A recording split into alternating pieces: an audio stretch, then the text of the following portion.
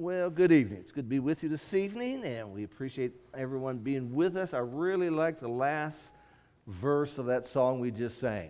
I think it's easy for us to think that God has heaven, but the devil has it down here. This is our Father's world. He is in charge, and it helps us to not only sing that, but to remind us of those great things we're doing. For those who are visiting with us, we welcome you, and you might be thinking, this looks kind of odd, and it is a little odd, but this is what we do. This is what we call a chair series. We have no better name to call it that than just a chair series, because we're sitting in chairs. And what we do is we come up with a theme, and then we spend our time asking each other questions. Now, Jason and I, we kind of manufacture the questions, and we kind of work out who's going to ask what. I don't know how he's going to answer his questions. He doesn't know how I'm going to answer my questions. But in this back and forth format, it allows us to kind of lower the nets and get more depth and talk about things that maybe we wouldn't normally cover in a sermon. And so we've gotten a lot of feedback from you through the years as we've done this. We've done this on a lot of different topics. And so the month of August, we want to kind of work through some things together. I began a series this morning about shepherding, and that is an important role in the organization of God's kingdom. And so we want to kind of take off that on Sunday evenings and do what we call shepherd talk. And just by asking some questions about the concept of shepherding and some things that's found therein. If you got your Bible, turn with us to John 21. We'll be there in just a moment, John 21. This afternoon, the elders and the deacons met, and just to talk about life and lots of things that's going on here. And I walked away from that meeting just so impressed with the spirit of the deacons here. Man after man said, if there's more I can do, let me know. Let me know if there's anything else I can do. Just a wonderful, wonderful spirit of wanting to serve the kingdom. And that's just a powerful, powerful thing about that. As we talked this morning in our lesson, of all the animals in creation, I mean, you think about going to the zoo, or you think about going and buying a book about animals. There's all kinds of animals. God describes his people as sheep more than anything else. And as we talked this morning, there's some reasons for that, some characteristics. But in the last page of John chapter 21, we come to this little dialogue between Jesus and Peter. And what we normally pick off on this is how Jesus says to Peter, do you love me? And Peter says, yes, I do. And they kind of go back and forth. But there's a little phrase found in all three of these verses I want you to notice. This is important to Jesus. We begin in verse 15 of John 21.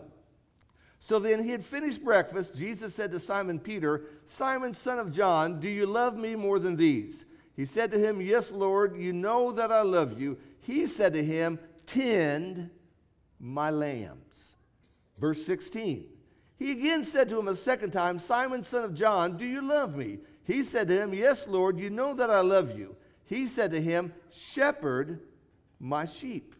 Verse 17, he said to him a third time, Simon, son of John, do you love me? Peter was grieved because he said to him the third time, do you love me? He said to him, Lord, you know all things. You know that I love you. Jesus said to him, tend my sheep. Now, there's a play on the words there that we miss in the English language about loving me and not loving me. But what we want to look at today is how important that was to Jesus. 3 times he told Peter to take care of the sheep, and that was his function. And so that's kind of going to be the backdrop of what we're going to talk about this evening as we look at some things together about this concept of shepherd talk about shepherding. So let's just get to our first. Well, do you have anything you want to say? No, I'm ready to go if you are. Okay, let's go. Let's go. Let's ride that horse. Okay, question number 1. We often hear about the negative side of leading God's people. And in some places, few want to serve. What is the upside of shepherding the people of God? Why do it? Some people look at this as almost like going into a surgery or doing a hitch in the army.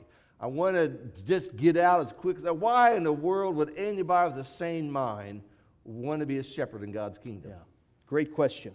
Let's go in our Bibles back to Hebrews chapter 13. I have a feeling we might come to Hebrews 13 a couple of times before we're done this evening, so you might put a little marker there or piece of paper. I love this question because it gets from the very beginning of our discussion, I hope, to the to the real heart of the matter. In Hebrews 13, verse 7, the writer says to all believers, remember your leaders, those who spoke to you the word of God. I want you to listen carefully to this. Consider the outcome of their way of life and imitate their faith. Jesus Christ is the same yesterday and today and forever. You know, you took us back to John chapter 21. That was a long time ago. But our King, Jesus, has not changed 1 ounce in His character, in His expectations. As you were reading His dialogue with John, it just crossed my mind. How incredible that the Son of God would willfully leave and entrust the feeding and tending and oversight of His lambs to fallible human beings. But He has done that now for 2,000 years. And He believes that His instructions, His pattern, are adequate for every generation, in every context. You drew our attention to that powerful pattern today. And here's one way of looking at it here in Hebrews 13. I want you to listen carefully to what He told disciples. Number one, consider the outcome of the way your leaders are living their lives. If this is true, and we believe that it is, of course, the outcome of a life of faith goes far beyond a hospital, a nursing home, a funeral home, a graveyard. Those are temporary stops, right? And life goes on. And there is an outcome to faith. You brought up this morning the power of examples. That's what's being highlighted there in the second part of verse 7. Consider the outcome of their way of life and imitate their faith. I think it's really important from the beginning of this discussion to get out that is something all of us as disciples of Jesus not only need to do, but to work and grow and mature toward, right? Parents ought to be able to say to their children, not just with their mouths, but by their manner of life, I'm doing my best to walk with Jesus, and I want you to follow my lead as I am following Jesus. Bible class teachers need to be able to say, I'm not here simply to dispense information, but I'm here to help you grow, and I want you to imitate my faith as I'm doing my best to walk with Jesus. All of us as disciples, as we go out into the world this week, need to say, not just with our mouths, but by our way of life, I'm doing my best to walk with Jesus, and I want you to imitate me. Well, that's what leaders do. And if you'll keep that in the back of your mind, let me show you one other verse in 1 Peter chapter 5. You brought up Jesus and His interaction with Peter there just before His ascension back into heaven. Now, years later, this is what Peter, who received that threefold commission, writes. And I want you to listen to what he says. 1 Peter chapter 5. Roger, you took us to the first few verses of this morning, where he, as an elder, writes to his fellow elders. I want you to notice this evening verse 4 of 1 Peter 5. And when the chief shepherd appears, not if, but when. In Peter's mind, there is no doubt that Jesus, the chief shepherd, is going to appear again. And when He does, he says to these elders, you will receive the unfading crown of glory. Why would anyone want to serve in this capacity? Well, I would suggest, based on Hebrews 13 and 1 Peter chapter 5, what could you possibly hear? I mean, really, I want you to think. What could you possibly hear from the chief shepherd when everything on this earth is done that would be of more value and more significance than, well done, you followed my lead, but you didn't only do that, you helped others find me. You demonstrated what the outcome of faith is all about. You were an example of faith. You encouraged people to follow your lead. You weren't perfect, but you were devoted to me. And here you are inheriting an eternal reward, and you have been instrumental in leading other people home for eternity. I don't care what accolades you get in this life, they will never even appear in the same hemisphere as that sort of influence. And, as you say, all Christians who are letting their light shine as we should are leaders. Yes. And that's a little plug here for our upcoming leadership workshop. We want every male member to come. We need to understand that, I may never be a shepherd, but you are a leader. And God has you to do these things. And I think I'd answer this question, why should somebody do that? Because you're changing lives. Yeah. You're changing family dynamics. You're changing eternity. And, a lot of times we hear the sad stories having to deal with divorces and withdrawal and all the ugliness sometimes, but there's a lot of upside. And that is when you see people growing and becoming and doing what God wants you to do. And so that's a powerful thing for us to remember. All right, so I took you to Hebrews 13. Let's go back there.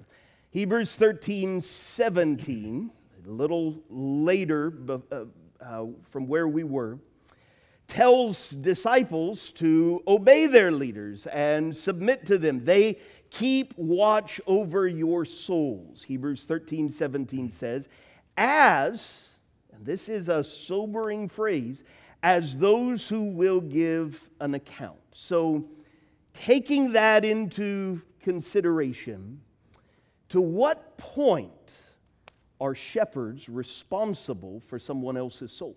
And I think that's the scariest point about someone wanting to become a shepherd is that, okay, I'm going to be responsible for you. And if you go off the tracks, God's going to say, he went off the tracks, I'm holding you accountable. Let's turn our Bible to the book of Ezekiel, because Ezekiel answers this in 3 different places. And I want us to see this. Ezekiel 32 is where we're going to begin. 33. Ezekiel 33. Then we'll look at 34, and then we'll go back a little bit earlier in Ezekiel. But it's a great question. And really it's a question that we can even ask in the homes. To what degree is mom and dad responsible when their teenager goes off the rails and does something wrong? So over here in the book of Ezekiel, in chapter 32, he begins in verse 2 by talking about, it tells us this story. He says, Son of man, speak to the sons of your people, and say to them, if I bring a sword upon the land, and the people of the land take one man from among them, and make him a watchman. He sees a sword coming upon the land, and blows a trumpet, and warns the people. Then he who hears the sound of the trumpet, and does not take warning, and a sword comes and takes him away, his blood will be on his own head. He heard the sound of the trumpet, but did not take warning. His blood shall be on himself. But he had not taken warning, he would have delivered his life.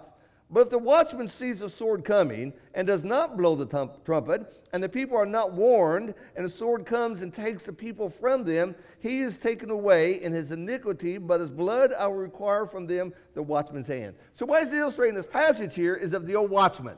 He's standing up on the towers. His job is to look off in the distance. He sees dust coming. He sees that the whole army coming. And he says, well, look at that. Here they come. And he leaves his post and does nothing. And the city's overtaken. The watchman is responsible. But he sees that coming and he realizes it's coming troops. He blows his horn. Just as in our days today we hear of a tornado siren. And we get on the TV and it's going to come into this community at this hour. Every year that happens, Some guy goes outside with his camera, I want to take a picture of the tornado. Half the time they're blown away. They did not heed the warning. Who's responsible? Not the watchman. He did his job. Now, the next chapter, chapter 34, verse 4. Now, you'll notice as this chapter begins, he says in verse 2, Son of man, prophesy against the shepherds of Israel. Verse 4, those who are sickly, you've not strengthened. The diseased, you've not healed. The broken, you've not bound up. The scattered, you've not brought back. Nor have you sought for the lost, but with force and severity, you've dominated them. What he's saying is, shepherds, you did not do your job. You are responsible. We understand that as a parent. If I don't give my kids the right kind of food, who's to blame? The parent. If I don't give my kid the right health and all the things that he needs, who's responsible? The parent. But if you do everything that you're supposed to do and they still make bad choices, that's not upon you. Third place now, Ezekiel chapter 18. Ezekiel chapter 18. And here in Ezekiel 18, it goes through a series of 3 generations. And you'll notice this in verse 5. Talks about a man. Then in verse 10, he has a son. Verse 14, that son has a son. And goes through all these different scenarios. He says in verse 20 of Ezekiel 18, the person who sins will die. The son will not bear the punishment for the father's iniquity, nor the father bear the punishment for the son's iniquity. The righteousness of the righteous will be upon him. The wickedness of the wicked will be upon himself. So to what extent are the shepherds responsible for you? They're responsible for watching over you, for feeding you, for warning you. But if you decide to say, you know what? I'm still going to do bad. I'm still going to choose what's wrong. I'm going to do what I want to do. You will lose your soul. Now, if the shepherds don't do anything, they say, well, just feed yourself, take care of yourself, no warnings, do whatever you want to do, and you lose your soul. God's going to point to the shepherds and say, why didn't you blow the trumpet? Why didn't you help the people? And so that's the extent that they are responsible as we think about that. Now, next question. There are some misconceptions that people have about shepherds that are simply not true. And what would be some of them? I'm just going to list some. I mean, we could most certainly add to this list. But if you open your Bibles back to 1 Timothy chapter 3, let me just reach back to Timothy and briefly to Titus just to illustrate what we're talking about. Misconceptions. I'd say, first of all, that these are sinlessly perfect men. And that, in one sense, I mean, sounds like we shouldn't even have to say that. But there are some, I'm afraid, who have that conception in their mind. These are men who never have, never do, never will make any mistakes. And that is not in these paragraphs that the Holy Spirit gives the Apostle Paul. He does need to be someone who is mature. You highlighted that this morning from 1 Timothy 3. You can see verse 6, for instance. He must not be a recent convert, or he may become puffed up with conceit and fall into the condemnation of the devil. Over in Titus chapter 1, you look down at verse 9. He does need to be a man that is able in a variety of ways. Titus chapter 1, verse 9, he must hold firm to the trustworthy word as taught, so that he may be able to give instruction in sound doctrine, and also, as you've just brought up, to rebuke those who contradict it. We read 1 Timothy 3, we read Titus chapter 1. This is a man that needs to be stable in his own walk with the Lord, in his family life. There are certainly details there, but he is not sinlessly perfect. He is human. He is fallible. And maybe the best way to illustrate that is, we've talked about Peter a couple of times. Peter served the Lord's church as an elder and most certainly was a fallible person. And so Sinless perfection. It's a misconception. Perfect families. It's a misconception.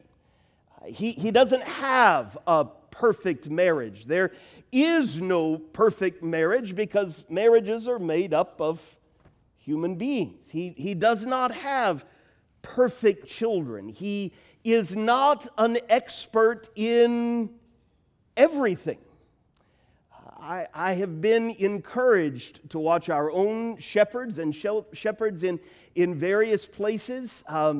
They're not expert epidemiologists, and so they'll talk to people with medical backgrounds and ask about what is going on in the world. They're not trained psychiatrists or psychologists, and so they don't hesitate to recommend trusted resources. They're not experts in everything, but neither are they compassionless, cold, just decision makers. Give us a list of all the decisions that have to be made this week, and yes, no, yes, no, yes, no. I wish at times people could see the tears that are shed by elders, deacons, evangelists.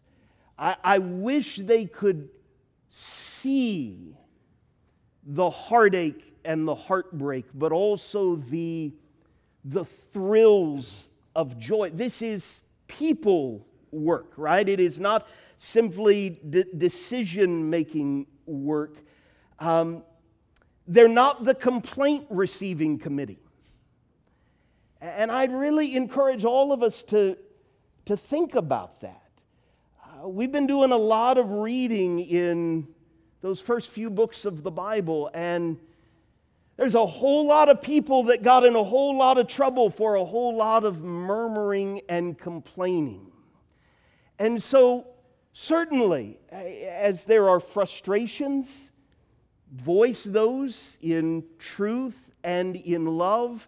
But if I could just, throw out there for every complaint or frustration, make sure you encourage these men more than you express frustrations. I could go on. What would you add to this? Well, shepherds wear two hats. They're a shepherd, but they're also still sheep. Yeah. And sometimes we have expectations that are unrealistic. Mm-hmm. We expect them to know every question, be able to answer every question about the Bible. They're studying like you're studying. Yeah. I think we expect them to be, as you said, always in a great mood, always perfect, always right there. Are you? The answer is no. The answer is no. Yeah. And so we forget about that they are one of us. And that's what I try to illustrate with that biblical pattern today. They're not above us. That's the old-fashioned model. They are one of us. And it helps us to remember that. I look at my own life. Do I have every answer? No. Am I all together? No. Do I got everything all figured out? No. But so are the shepherds. Yeah. And so that will help us, I think, as we kind of remember that. I will say, I have never been a part of a church family where I get such consistent encouragement from you. And I want you to hear loud and clear. That means more to me than just about anything. Could I just encourage you to make sure, just as much as you are an encouragement to me or Roger, make sure you're encouraging the men who serve in this capacity. So, in most places, we hear elder as probably the most common term. I noticed 5 years ago when I moved here, and I'm sure there are many who have noticed, that within the context of our church family, we use shepherd more often. You had a variety of words up on the PowerPoint today. Right. Why is this the word we hear most often in this church family? We try to develop a culture, and that's a culture we wanted. We could use the word bishop all the time, but that sounds almost like a hierarchy. We could use the word elder like that is used in most congregations. But shepherding reminds us of what the work really is. That's what they do. They shepherd. They're among the sheep. That's us. And it reminds us, as we use that term over and over, that they're not running this church. They're not the CEOs of this church, but they're right in front of us, and we are to follow them. And so it's a biblical concept. And I think by just saying that over and over and over, it reminds us of our obligation, their obligation, what we're in all this together, and that is be leading people to heaven. Yeah. And that's what we see with that. It is not an honorary position. It is a work, and shepherd highlights that work. Absolutely. So next question. In Acts 14:23, elders were appointed in every church. Titus was to appoint elders in every city. Titus 1 verse 5. Have we made it nearly impossible in these days today for someone to become a shepherd? More than any other of these questions, I think this was the one that I thought about the most. If you'll open your Bibles with me back to Ephesians 4, where I landed in having a little bit of time to think about this question was, okay, for what am I aiming? And I would encourage you to make that question very personal. It's not for what are we aiming. There's a little bit of a different way to answer that. But me, as a disciple of Jesus and as a member of this church family, for what am I aiming? And for the sake of time, I just want to jump into verse 15 of Ephesians 4, where Paul says, verse 15, rather, speaking the truth in love, we are to grow up in every way into Him who is the head, into Christ, from whom the whole body, joined and held together by every joint with which it is equipped, when each part is working properly, makes the body grow so that it builds itself up in love.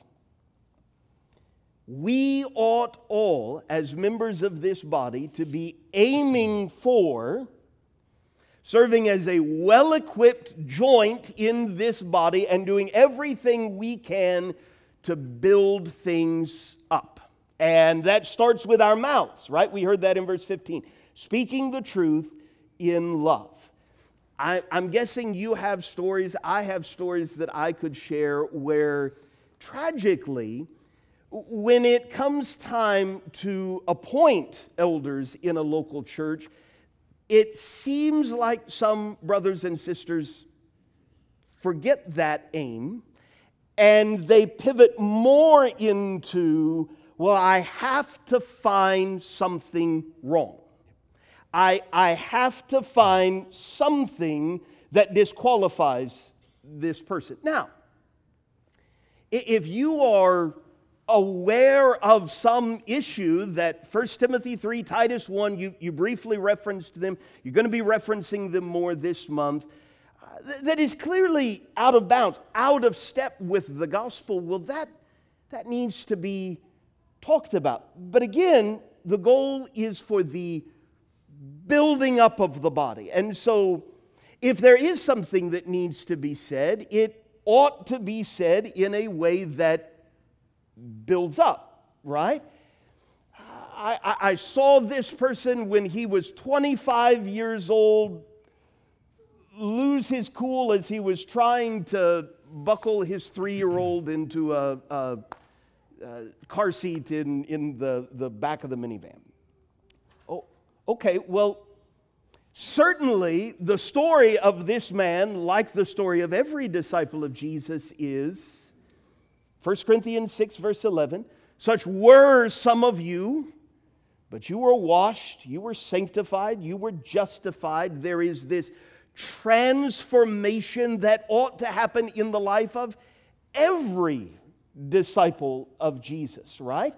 If there was some issue between me and that brother in Christ, have I listened to Jesus in Matthew 18 and tried to talk to that brother? If there's some deep-seated feud between the two of us, well, am I bringing that up now as a way of just tearing down this brother, or is my aim for the building up of the body of Christ? If there's something in his life that's not right, and you know about it, why have you waited all this long until his name was offered up to be an elder?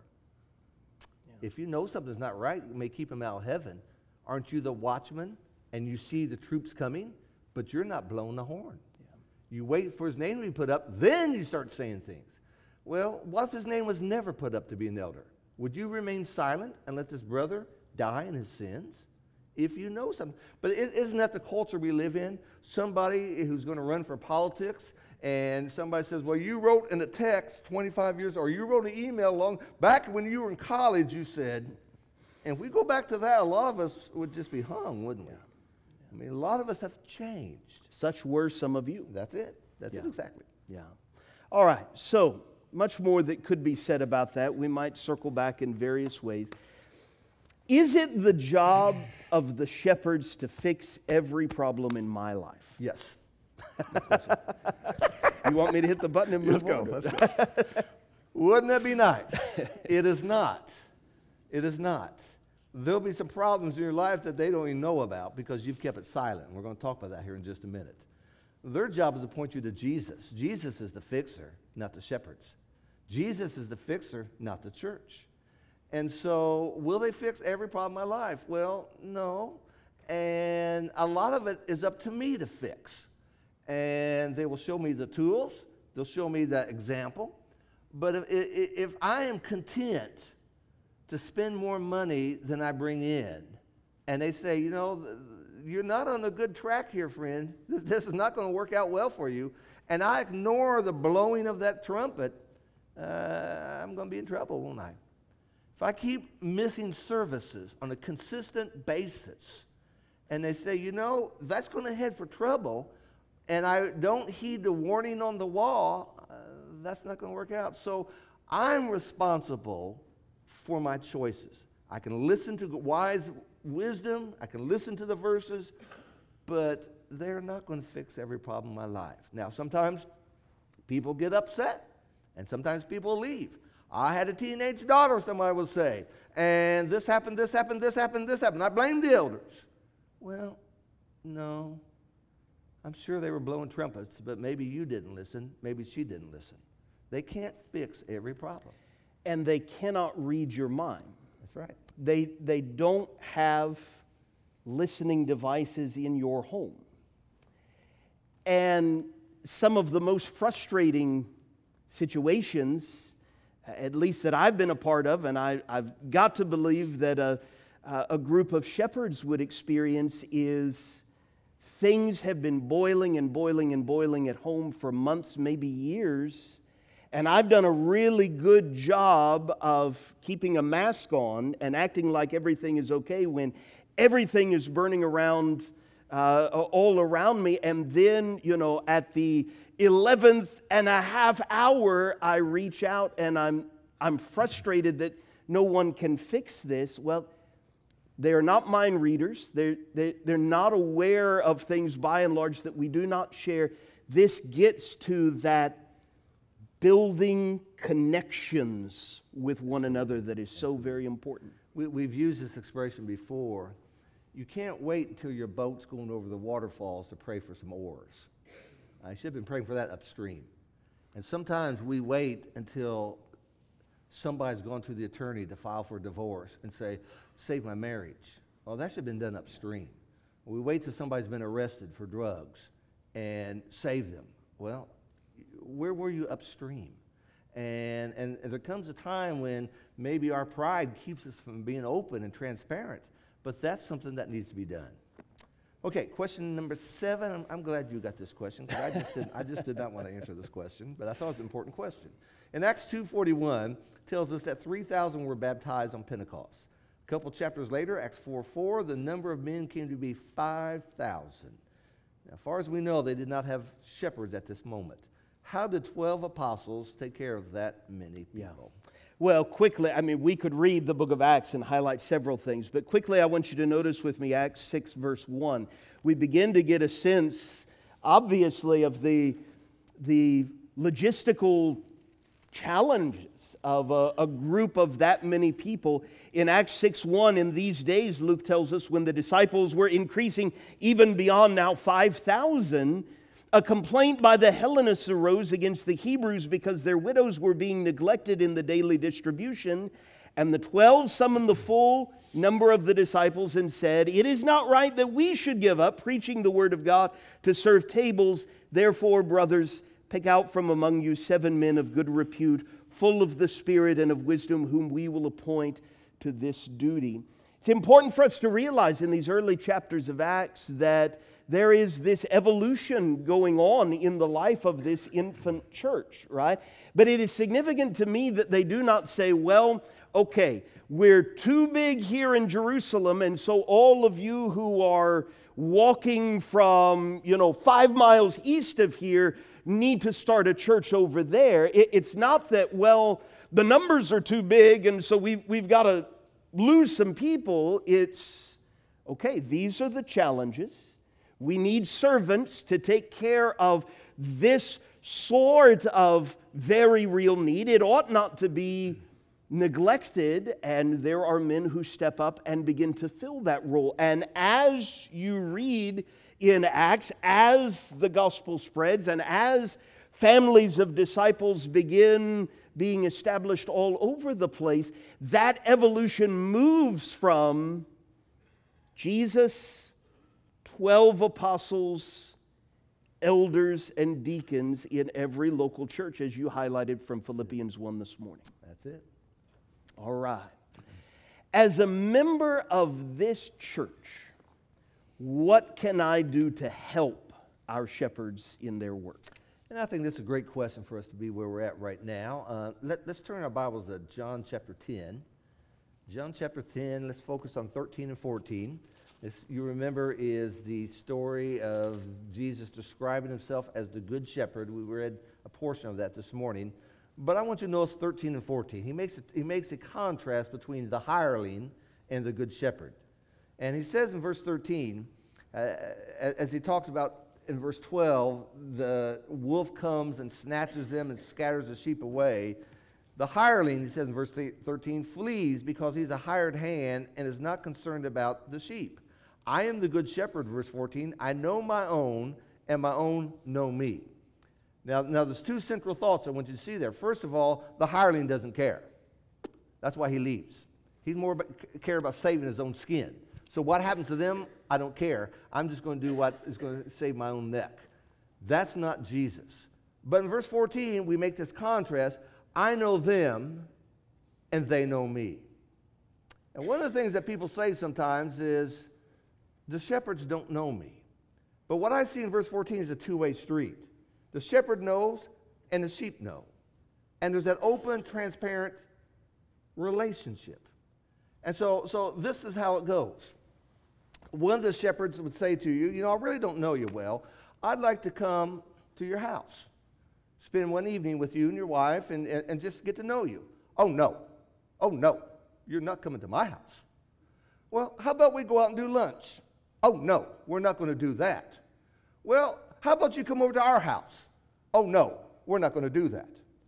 And then that very same person would say, the shepherds don't know me. Well, it's a two-way street, isn't it? And so as they want to get to know you and how they can help you and what your needs are, you've got to be open. And a lot of us are very vague. A lot of us like to put that cloud around this, or we're not transparent. How are you? Fine. How's things at home? Good. Anything I can do to help you? Nope. What can we do? Can I come over and see you? No. Well, can I call you? No. The shepherds sure don't know me. Well, yeah, they don't, because maybe it's a two-way street. And so what can you do for the shepherds here? Well, one thing you can do is pray for us. Pray for us. Pray for us by name. Pray for us that we'll stay in step with Jesus. Pray for us that we keep you before us in all things that we do, and we'll be helpful with that. You can encourage us. Sometimes the negative does rise to the top, and you can encourage us. You can do your part. Sometimes it's easy for us to think, okay, we got this big boat here. It's like a cruise boat, and we're hitting on all cylinders. We got preachers, we got elders, we got deacons. So I don't have to do anything. I'm just going to sit back and enjoy the ride. Teach me, lead me, guide me, preach to me, and I'm not going to do a thing. Well, you're not going to find a verse that says that. You're not going to find a verse that supports that. What you're going to find out is, here am I, send me. What can I do? And so in your network, in your connections, as you should have, you may know about something that maybe the shepherds don't know. As Jason said, we don't have a red phone that we know everybody. And we don't have a phone where we can read everybody's mind. You know, Jesus was the good shepherd, and he could read minds. Sometimes in the Bible it says he knew what they were thinking. Well, your shepherds don't do that. They don't know what you're thinking. They don't know what you're going through. And so if you see things that we need to know about, be transparent. Let us work together as a team rather than opposites. And in a lot of places, what we see is kind of this pulling apart from each other. Well, the shepherds aren't doing anything over here, and maybe the shepherds didn't know about it, and you did. Maybe you could have communicated that and helped them. So those are some simple things you can do. Let's be together. Let's be a family. Let's be what God wants us to be. And when we work together, all realizing that we want everybody to go to heaven. We want to help you. You help us. We're all in this together. It will be wonderful. But when we start taking sides and pulling apart from each other, things kind of go south sometimes. Okay, anything you add? My last question here, and then one more for you. Okay, what qualities make a good leader? That is a big question. Yes. So I jotted down 3 sub-questions, hopefully just to get us thinking. Well, who is he leading? And if he is leading disciples of Jesus, the way that we're talking about, then he needs to be an all-in disciple. He needs to love the Lord with all of his heart, all of his soul, all of his mind, all of his strength. Number 2, where's he leading these people? And if it's bigger than, a science degree or to a certain amount of money or a certain kind of retirement or something like that, if he is leading image bearers of God away from hell and to heaven, then he needs to think about heaven a lot. His mind needs to be set on things above. He needs to live first and foremost as a citizen of heaven. And the third thing that I jotted down was, well, where is he being fueled up? Where has he learned to lead? And it is so much more significant than John Maxwell, or you insert your favorite leadership guru here. It's not that we can't learn things from those people, but this man needs to know Jesus. He needs to know Jesus' voice. And I haven't said a word about how eloquent he is, or what sort of house he lives in, or what sort of car he drives, or you fill in whatever blank you want to. Nothing about the color of his skin or where he grew up or any of those things. It's, well, is he leading disciples? Is he leading them to heaven? Is he following the lead of the chief shepherd? And if that's him, he's going to be a good leader of God's people. That's it. Last question. Paul said in Acts chapter 20 and verse 28 that the elders of the church in Ephesus, the Holy Spirit had made them overseers. What does that mean? Yeah, the verse says, be on guard for yourselves and for all the flock among which the Holy Spirit has made you overseers, to shepherd the church of God, which he purchased with his own blood. This is not something mysterious. This is not something beyond the pages of the Bible. It's not like God just picked this guy up and now you are going to be a shepherd. It comes about when a person follows the Bible. That's how we are made a shepherd or an elder by the Holy Spirit. That's how the Holy Spirit saves us today. It's not something mysterious. It's not a feeling. It's not something extra outside things. It's through following the Word of God. The Word of God came about by the Holy Spirit. And through that Holy Spirit, when we follow what the Bible teaches, then we are made the way God wants us to be. God makes only one thing, and that's New Testament Christians. There's not a choice of types of Christian. What kind of Christian do you want to be? There's only one kind, and that's a disciple of Jesus. That comes about when we follow the Holy Spirit as given to us in the Word of God. All right. Open your Bibles with me, if you will, to 1 Timothy chapter 3. We appreciate you thinking through those questions with us. As Roger mentioned, we want to use Sunday evenings here in the month of August just to allow what we're hearing on Sunday morning in sermons to sink deeply into our hearts. And I'd love just to read with you the first 7 verses of 1 Timothy 3. The saying is trustworthy. If anyone aspires to the office of overseer, he desires a noble task. Therefore, an overseer must be above reproach, the husband of one wife, sober-minded, self-controlled, respectable, hospitable, able to teach, not a drunkard, not violent, but gentle, not quarrelsome, not a lover of money. He must manage his own household well, with all dignity, keeping his children submissive. For if someone does not know how to manage his own household, how will he care for God's church? He must not be a recent convert, or he may become puffed up with conceit and fall into the condemnation of the devil. Moreover, he must be well thought of by outsiders, so that he may not fall into disgrace, into a snare of the devil. Who do you see in those 7 verses? I had been preaching and teaching for a really long time before I saw everybody in those 7 verses. I mean, I see this overseer, and I see his children, and I see those outside of the body of Christ. And for a very long time, that was all I see, all I saw. But there is someone else there, mentioned twice. And that is the devil.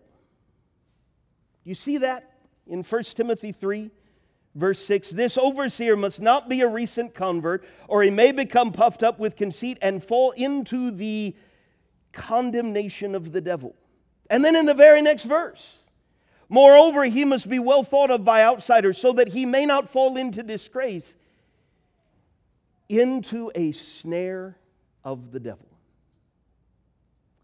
Why did the Holy Spirit of God lead the Apostle Paul to mention the devil twice in talking about this role of service? Well, I think it goes back to the very first question. This is people work, helping people get to heaven. And what does the devil not want more than anything? For you to get to heaven. The devil lies under condemnation. You heard that in verse 6. Human beings can slip and fall into the condemnation that has been prepared for the devil and his angels.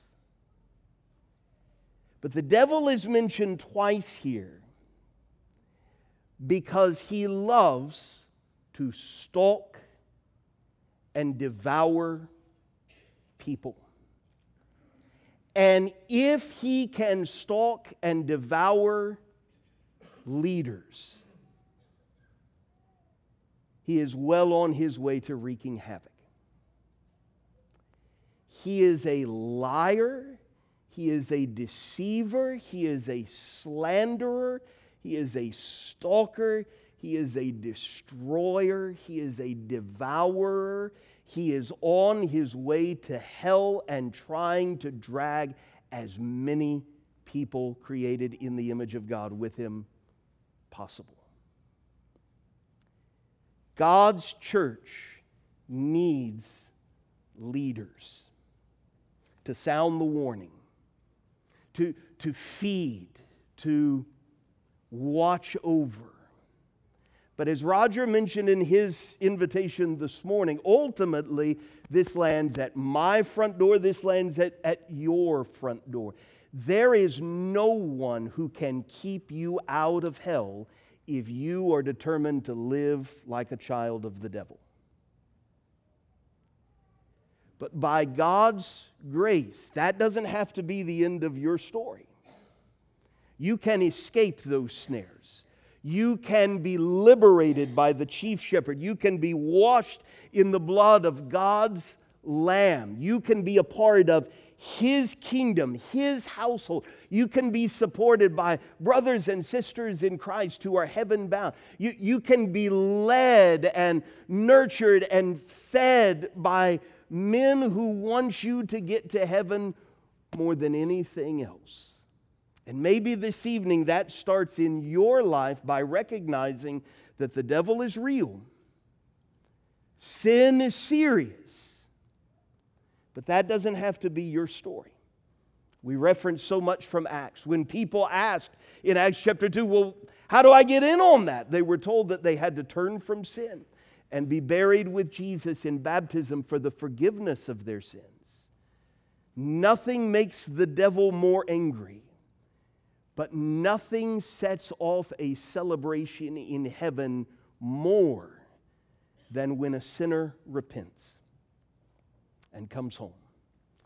So if that's you this evening, and you need to respond not to my invitation, not to the shepherd's invitation, but to the Lord's invitation, and we can somehow help, would you let us know how we can help by coming to the front of this room while we stand and sing